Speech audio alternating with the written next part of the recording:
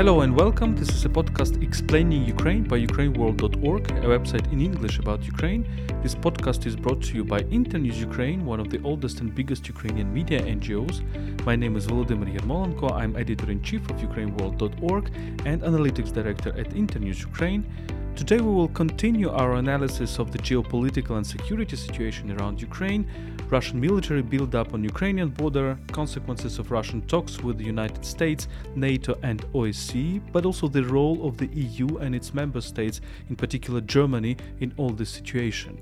My guest is Wilfried Hilge, historian of East and Central Europe at Center for International Peace Operations in Berlin, Germany, and Associate Fellow at DGAP, German Council on Foreign Relations. Good afternoon, Wilfried. Good afternoon, Volodymyr. Hello. Thanks so much for being on my podcast. My first question would be, so you follow obviously the situation in the military escalation on Ukrainian border, the geopolitical tensions. So what is your estimation of the current situation and what are the reasons and possible consequences of it? At first, I would like to say that the current situation with the troops movement on the eastern border of Ukraine is really serious. If we look at the last events, we see that despite of the week of negotiations we have behind us, we can see that the concentration of troops has not stopped, but was even supported by more also offensive weapons. For example, we now have indicators that the Russian Federation brought Iskander rockets from Siberia, which is now part of the Central Military District, to the western borders of Ukraine. We have of Russia. We have also indicators that there are helicopter units also, um, of course, foreseen for offensive operations. So the situation is serious. The situation is not only serious because of the events on the eastern border. And I would like to turn the attention of our listeners to the southern flank of Ukraine. I think it is a big mistake that we are speaking almost exclusively, at least in Western media, about the situation in the east. The situation in the south is already very bad. You know that the Sea of Azov is at the moment, I would say, almost under full control of Russian Federation. By the way, violating in that way heavily the bilateral contract between Ukraine and Russia on the Azov Sea from the year of 2003. And that is for strategic reason also very dangerous. And it also concerns, of course, the European partners and other littoral states, because Azov Sea is a dominance in the Azov Sea, together with using the Caspian flotilla from Kaspisk, is of course an important precondition for Russia to widen the dominance in the whole Black Sea. So it concerns also Europe, and it very well illustrates that the Ukrainian-Russian crisis is a challenge for all Europeans and not only for Ukraine. So that is the estimation of the situation. We have to take it very serious. On the one hand, we have the situation and the development in the strategic military way I described. On the other hand, it is, of course, maybe not finally decided by Russia what Russia will do, but we should take into account at first the bad scenario and prepared for that, and not the best scenario. I mean, there are also arguments that Russia will not invade Ukraine, because it will be, also very costly for Russia. It is also not easy for Russia to do that. Ukraine today is not the Ukraine of 2014.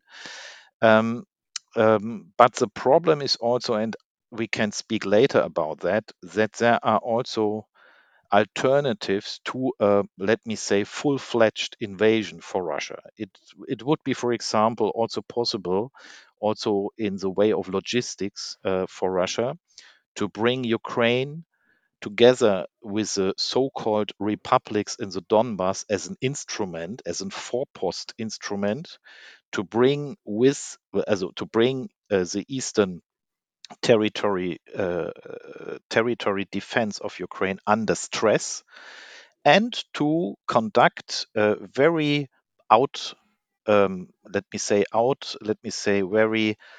um, very clearly directed, pointed operations on strategic points in the south. Yes, and that is really a big danger, and the Western partners of Ukraine should be prepared for that. That there can be also a catastrophe even when Russia is not fully invading Ukraine. We should be aware of that, and we should be clear what will happen as an answer, as a response, if we will not see an invasion, but something in between, a combination of military attacks, destabilization, and so on. So that is my estimation of the current situation. The reason you asked, Volodymyr, uh, why did that happen? At first, I think very important, and that was also a little bit overshadowed during the negotiations on stability, on strategic stability, when it came to the middle range rockets and all these negotiations, what can be done for security in the interest of both sides. You all know that what was suggested by the West during the talks last week.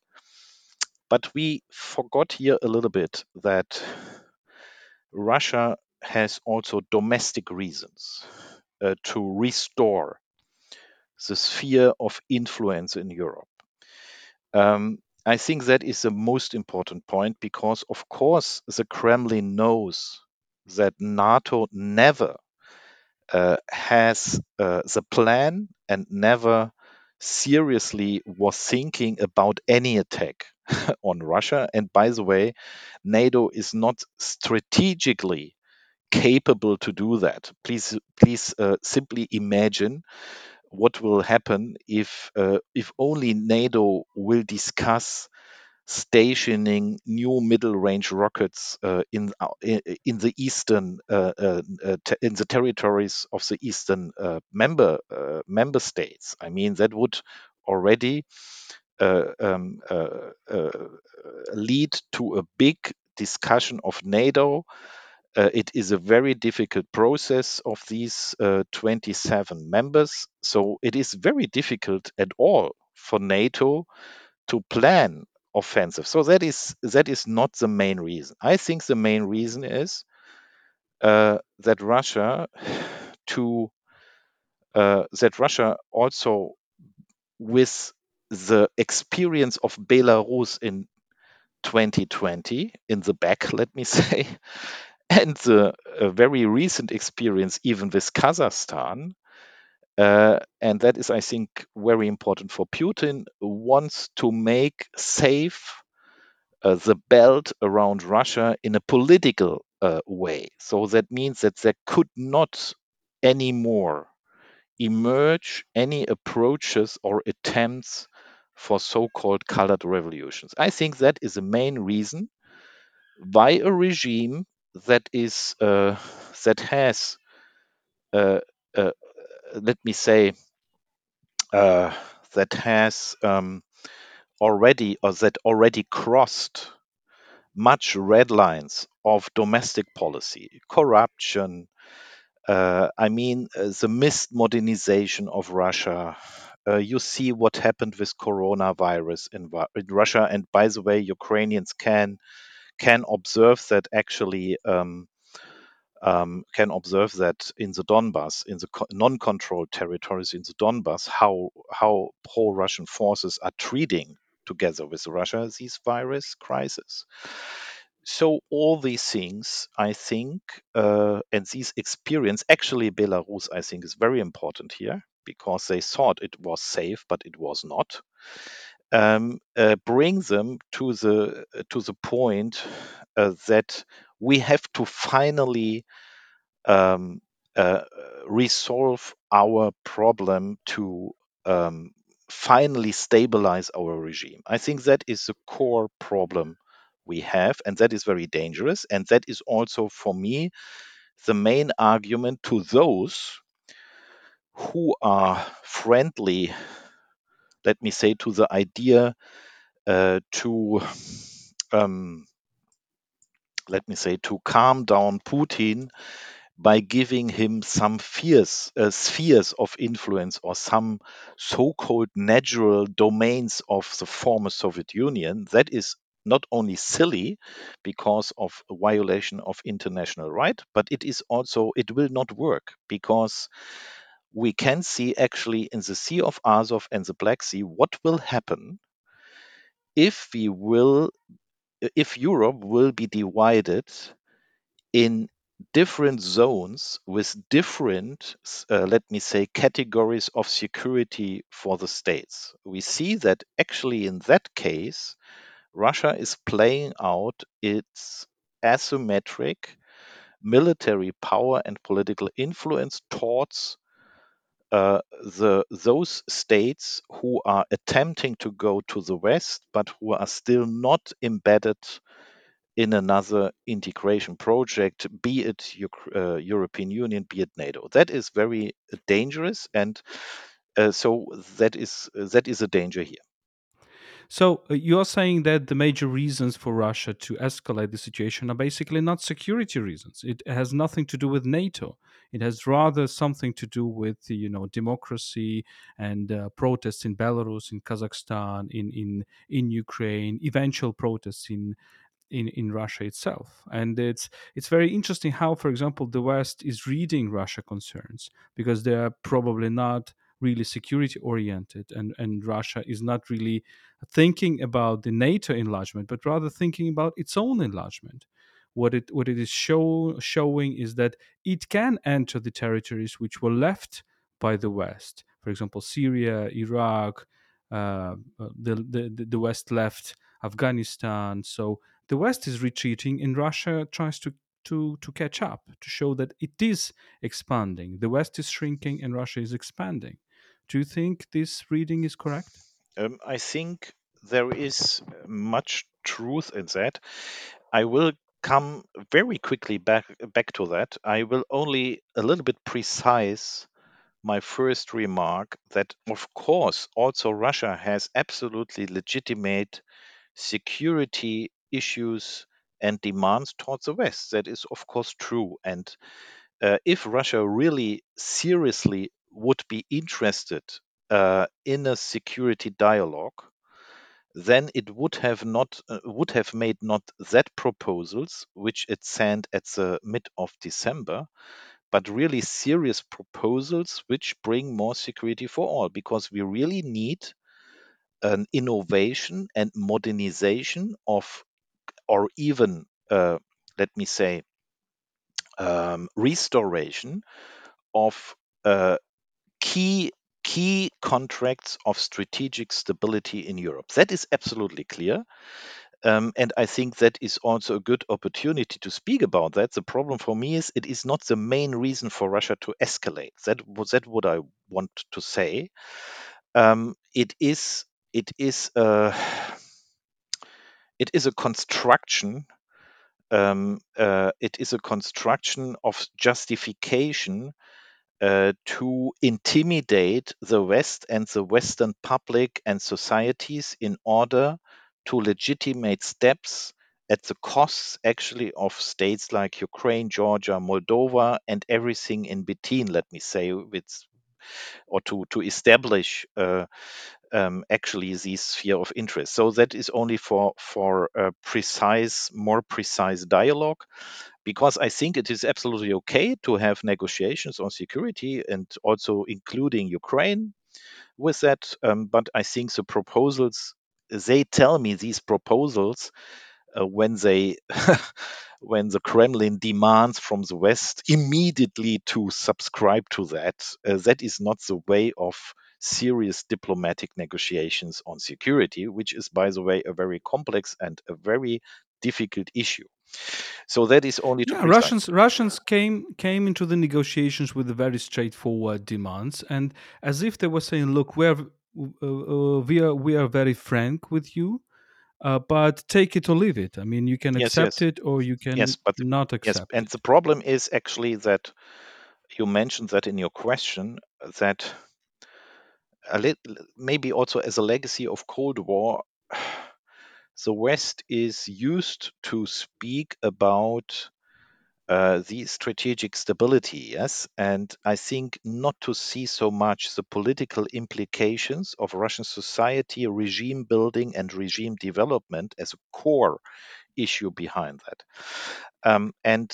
And I only want to give one example to make it clear why these proposals, even then when they are more detailed, are simply not only problematic, they can not be responded so they can simply not, let me say, accepted. For example, the proposal that the Americans and the Russians should base middle range rockets systems only on the national territories. That will exclude the Americans from Europe, which is still the security umbrella of European security on the one hand, and give Russia the possibility to or to expand the threat capacities in Kaliningrad, and what is really cynical, in Crimea, which is not a territory of Russia. I mean, that is only to show you how absurd these proposals were. It would be actually lead to a security threat, not only of Ukraine, but actually of Europe, because it is not the NATO and not Europe which were growing up these rocket systems. It is actually Russia what has done that.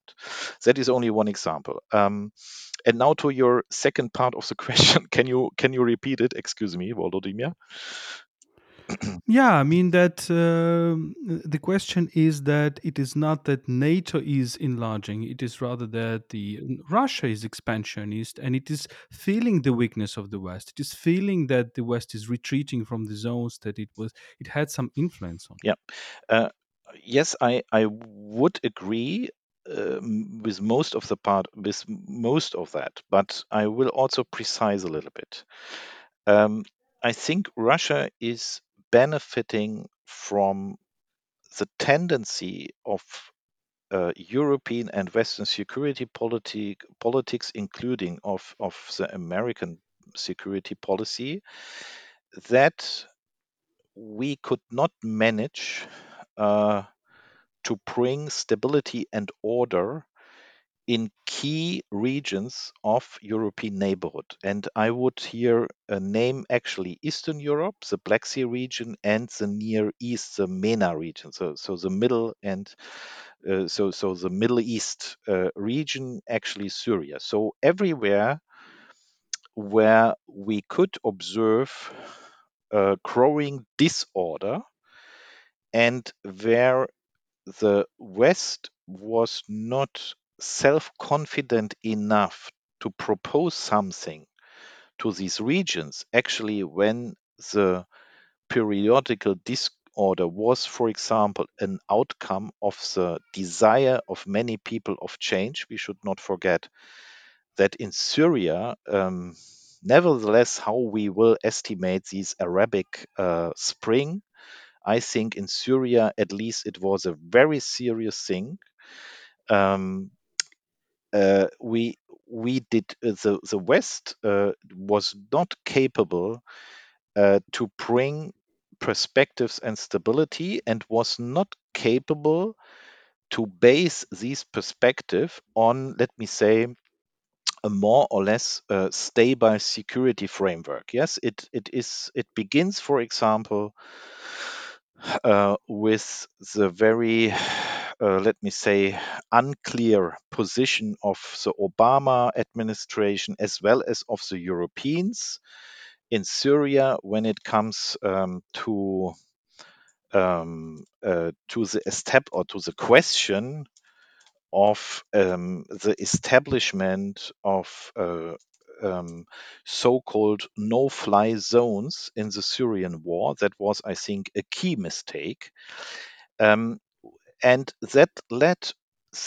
simply gave Russia the opportunity to capitalize from chaos, and with a low-cost strategy to um, attract partners in that region which are highly dubious and actually are the origin of the disorder, to bring them in again, and to, let me say, preserve the chaos, and thus to discredit the West, not only in military ways, but also because the West was not clear with its own principles. And I think that is very, very important. Um, uh, s- uh, and we see, for example, that the West was, for example, prepared to fly over Syria in the context of the Democratic Syrian Coalition, but neither the US, neither France or Great Britain or Germany could be or were prepared to stabilize those territories in Syria, for example, the northeast, in order to present an alternative to the Russian approach. At least that was also not, and that is not possible if you if you not if you take not responsibility in the region.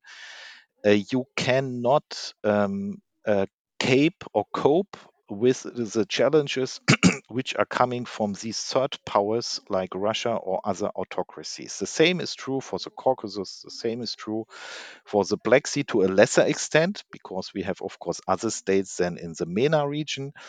But we also now see, after as we see I mean, we have being observed. I mean, that is actually my special topic. We have being we are observe or we have been observing for many years after the annexation of Crimea, the growing tensions and growing policy of dominance, creeping annexation of these zones in the Black Sea, and remain passive. And now Russia establishes an operational, a very good and very favoring operational basis, actually, to use only the threat of military force to try to press for political one-sided political solutions. And that is, of course, a problem, because European Union, together with the allies, did not care about an attractive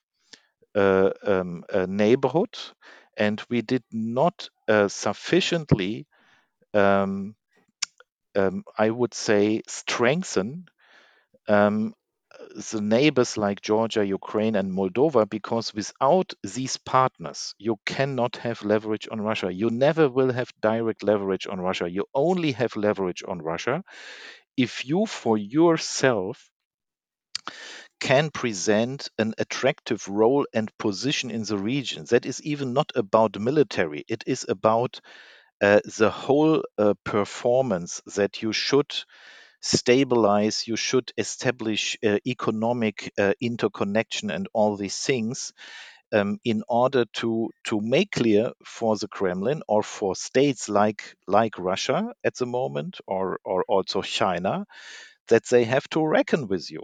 That is important. You have never a direct influence, but you should be prepared and you have should be in an attractive position with allies and partners in these sensible regions, that they have to take you into account. And that was a main mistake of European Union of the last years. There was no strategy for these sensible reasons, and now that is the outcome, that European Union as a subject is not behind the table. Let me ask this question about the European Union, because if we see the reaction of European diplomacy of, for example, EU's High Representative Josep Borrell, who was talking to EU defense ministers and EU foreign ministers recently, I was quite surprised about the fact how alarmed the EU is feeling, that it is feeling that it was marginalized from these negotiations, that Russia's suggestion to go back to 1997 was actually an idea that is undoing EU itself, because saying that we should come back to 1997 means that you just need to reduce EU members to just 15 countries, excluding the Eastern Europeans, for example, who joined in the years 2000. So, do you think that these, including these negotiations in a kind of waking up the EU? Do you think this process of waking up and realistic assessment of Russian threat? I think the waking up has already begun in the last years, but we still have not clear conclusions of that, and that is a problem. I think the process is already going on and has already started. Um, but I was also a little bit surprised, and I think it was also a sign of weakness to travel through Europe and be alarmed. I think that is actually not the sign or the signal you have to send to Russia. I think the right signal in that situation, and I think it is not a tragedy, yes, that the US is so in the process. I think I see not so much a tragedy of that, because we have the NATO format, the NATO Russia format, and if you and 21 members of NATO, up, so most of the members of NATO, they are part. No, excuse me, most of the members of European Union are also members of NATO. So if you have the political will, you can of course contribute to the negotiations also as Europeans. No problem with that.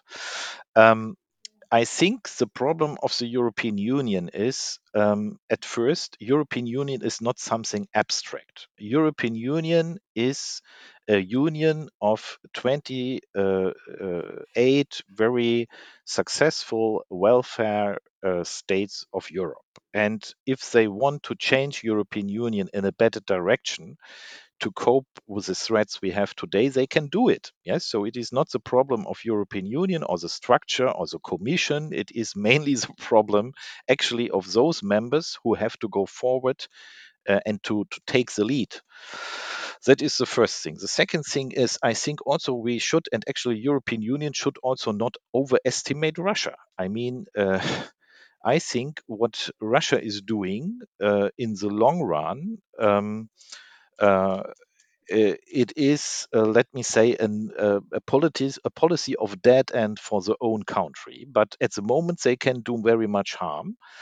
And I think the mistake of European Union was not to consolidate in a certain, let me say, in a coherent policy, the powers it has, yes, at the right moment. I mean, European Union is powerful. It is powerful as the economic mighty is powerful. It is also a needed partner for Russia, and it has also many technical possibilities, also to enhance even security and to enhance the security within the partner states in the neighborhood. I already told you, yes, the connectivity program of European Union has very, very powerful components to stabilize and strengthen Ukraine as a sea power in the terms of trade, for the grain export, to make the trade routes of Ukraine much more safe. So by economic connectivity, and they simply lost the opportunity to implement things they already defined as crucial programs for that neighborhood.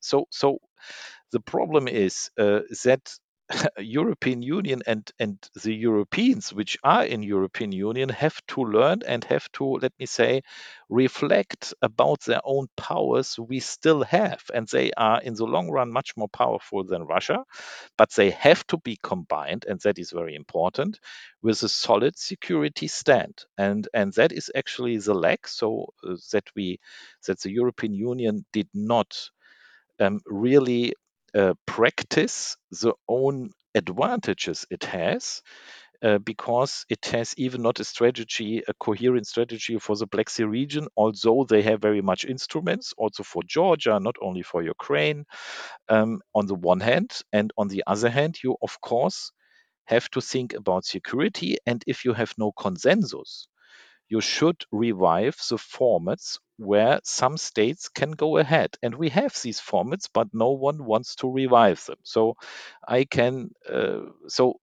the instruments are there, the powers are there, the competency is there, and I think it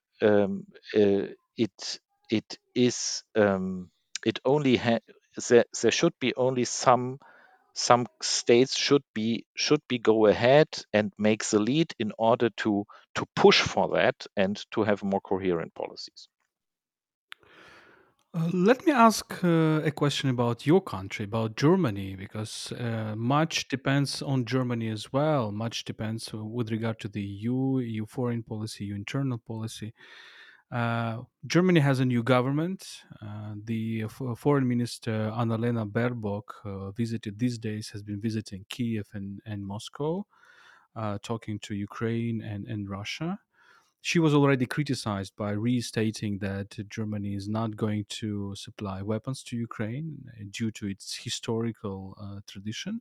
But what role can Germany play in this situation? What do you think?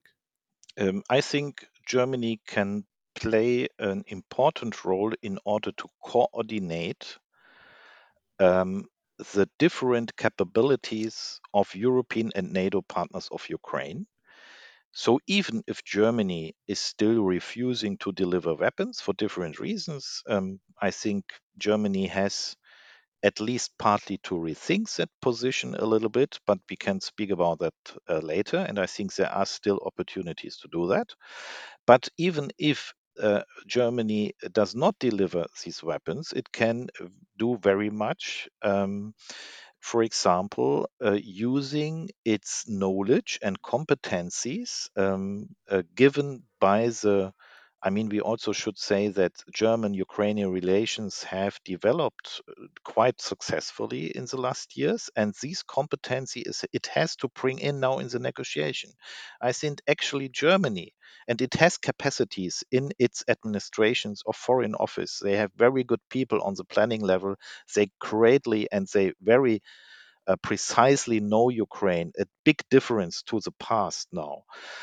We should make use of that and bring in, for example, the security threats under the level of the big invasion. We should actually turn as Germans also when it comes, for example, to if it comes to negotiations with Russia about, for example, exercises, we should actually explain how important exercises, moderate exercises. I will not speak about any armor spiral, but moderate exercises, for example, in the Black Sea, are very important for Ukraine's security, for its trade, and also on. So Germany can make a big contribution that in that process. Ukraine will be not excluded. And I see here a window of opportunity because one thing was very positive, and that is that Mrs. Baerbock has no doubt that about the rights of Ukraine, and that these sovereign rights, including the choice of Ukraine to make a choice for its economic integration, security integration, is absolute not up for discussion, and that was very positive. And it was also mentioned by Mr. Kuleba that it is a positive signal that Germany is clear nothing about Ukraine without Ukraine. I think that is positive, and Germany could much more build up on that. Secondly, I think that Germany has economic strength, and that is actually a powerful leverage. And Germany has more consequently to make use of that. And Germany actually, which is now also Ukraine, and that was also very positive in the visit of Mrs. Baerbock, that Germany will strategically and in the interest of both countries support, for example, the hydrogen strategy of Ukraine, that Ukraine will be the first country in the Eastern Europe which will be the supply partner and also maybe a winner of a new hydrogen partnership, which will make Ukraine more independent. I think that is very positive that she was so outspoken that Ukraine is here our first partner. That is positive, but for the moment, it is not enough for Ukraine. And for the moment, German has to, let me say, cover what I call the gaps of deterrent potential. And that is, of course, the problem of Nord Stream 2. I mean, it is positive that Mrs. Baerbock accentuates in the direction that if there will be escalation, we cannot imagine that Nord Stream 2 will work. But I think that could be formulated much more clearer. And it could be also done much more to, let me say, to contribute to alternative supplies for Europe as well as for Ukraine and Georgia, so our partners in the Eastern Partnership, to bridge eventual escalation periods with enough gas supplies. I think that would be also an important task for Germany to do. I know that that is already, let me say, on the table of discussions, and I should be here. Germany must be more clear. Also, when it comes, um, for example, when we speak about the connection of the legal framework for Nord Stream 2, it is not about only the decision of the net agency, of the federal net agency, that Gazprom, for example, is not fulfilling the conditions to be that Nord Stream can be operated. We have still decisions of European courts about the connectors, which are going from the German coast to the Czech Republic. All that has been taken together, and the directives, the pipeline, the so-called FAR pipeline directives of European Union, have to be consequently applied to that pipeline, because I think there is also a window of opportunity that then the pipeline Nord Stream 2 cannot be fully shipped, and that makes Ukrainian safe as a second transit partner. But I think the first and most and that is most the most important question is that there should be a clear signal to the Kremlin that Putin knows it is in his hands only if Nord Stream will work again, or if Nord excuse me, if Nord Stream 2 will start to work. It should be clear it is the decision only of Mr. Putin, that is to say, if he escalates further or not. And I think there should be a clearer position. I think Mrs. Baerbock has a more accentuated position, but it would be better if the whole government had that position. And the last point,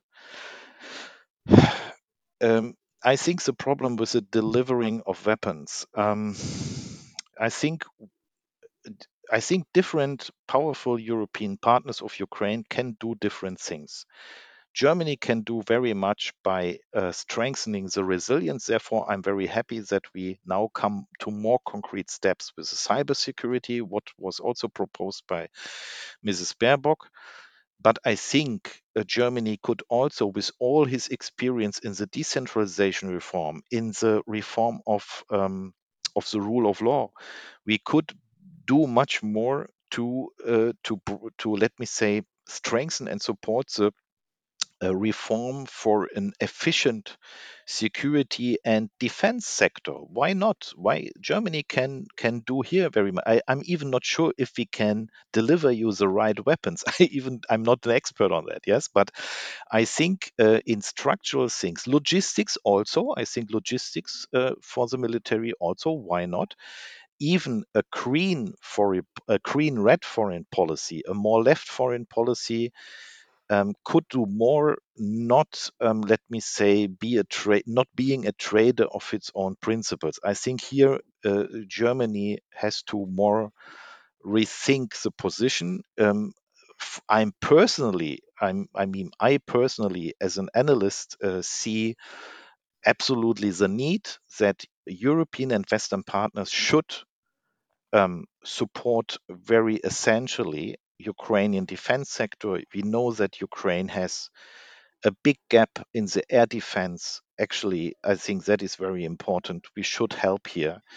But I think it would be already a step ahead, a positive step, if there will be, let me say, a very clear and coordinated sharing of different roles in Europe, who can do what at best. If already we would have here a consensus, at least at, for example, defense weapons on the one hand, helping to establish efficient defense structures in the domestic policies, we could do very much, and that could be actually the strength of European Union, that different partners have different powerful capacities. Maybe my last question. You have seen certainly the letter of the foreign policy experts and security experts. There was a collective letter by German experts calling for a more tough stance towards Russia. Do you think that the very culture of thinking, of strategic thinking in Germany is changing? I hope so,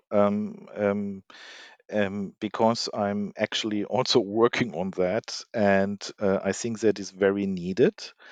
And I think really that we are, and that needs, and of course, I mean, it needs time, or although we have no time, actually, at the moment, we have no time, but it needs time that Germany, um, I mean,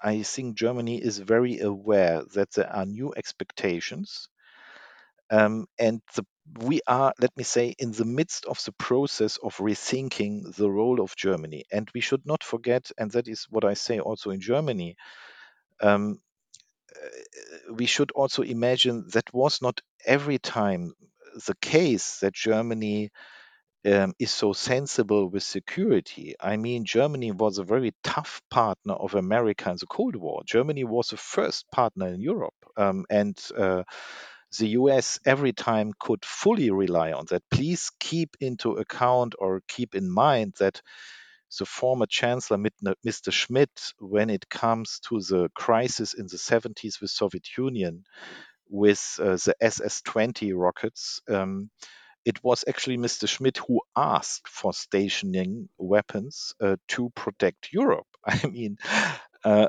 so it is not something so new for us. We can also rely on our own traditions as a very solid partner and, let me say, supporter of Western unity. And even in the 90s, it was not immediately the case. I mean, you should imagine, I think many Ukrainians don't know that actually Germany was a protector of the idea to integrate not only the Baltic states, but or not only, excuse me, not only Czech Republic, Poland, and Slovakia into NATO, but also other Eastern Central European states, because actually of our historical experience, politicians, by the way, from both big parties, Social Democrats and Christian Democrats, were of the opinion that there could be no new Europe in between, no new Zwischen-Europa with a lack of security. And so that was actually the lesson learned of the Hitler-Stalin Pact. That what was the peak of the thinking of in spheres of interest. And so not everything is new. I think we became a little bit lazy on that because everything was so nice until the early 2000s, and then we faced problems we have already forgot about, and now we are on a reflection process, and we are still we are still a little bit in between. On the one hand, you see how Germany successfully keeps the sanctions concerning the Donbass. I mean, Germany here plays really, and that is already independent from Christian democratic Greens or liberals or social democrats. Germany plays a very solid role in keeping the sanctions. On the other side, you have the Nord Stream problem, and you see how Germany sometimes makes new steps, good steps, concrete steps, and then neutralizes their own policy by other steps. And we are still in that, let me say, transitional period. And I hope now that we will not only further let me say, support the unity in the current crisis, what is, by the way, also not bad. I mean, what we see here between NATO, EU, J7, including Ukraine and other states, is that the West is quite united. Not everything is bad. That is quite good. Also with the support of Germany or thanks to the support of Germany. But Germany should, on the stakeholder level, let me say, make clear conclusions from the last 10 to 15 years and to implement that now in the policy making. Thank you so much, Wilfried. It was a very big pleasure to talk to you and to learn more about European Union security and Germany. We had Wilfried Jilger, who is historian of Eastern and Central Europe at Center for International Peace Operations in Berlin, also associate fellow at DGAP, German Council on Foreign Relations. Thanks so much, Wilfried. Thank you so much, Volodymyr. It was a pleasure, and I'm every time at your disposal. Bye. Thank you much, and bye-bye. This was a podcast explaining Ukraine by ukraineworld.org, a website in English about Ukraine. My name is Volodymyr Yermolenko. I'm editor-in-chief of ukraineworld.org. This podcast is brought to you by Internews Ukraine, one of the oldest and biggest Ukrainian media NGOs. Don't forget to subscribe to our podcast at SoundCloud, Google Podcast, Apple Podcast, follow ukraineworld.org on Facebook and Twitter, and subscribe to our website at ukraineworld.org. And stay with us.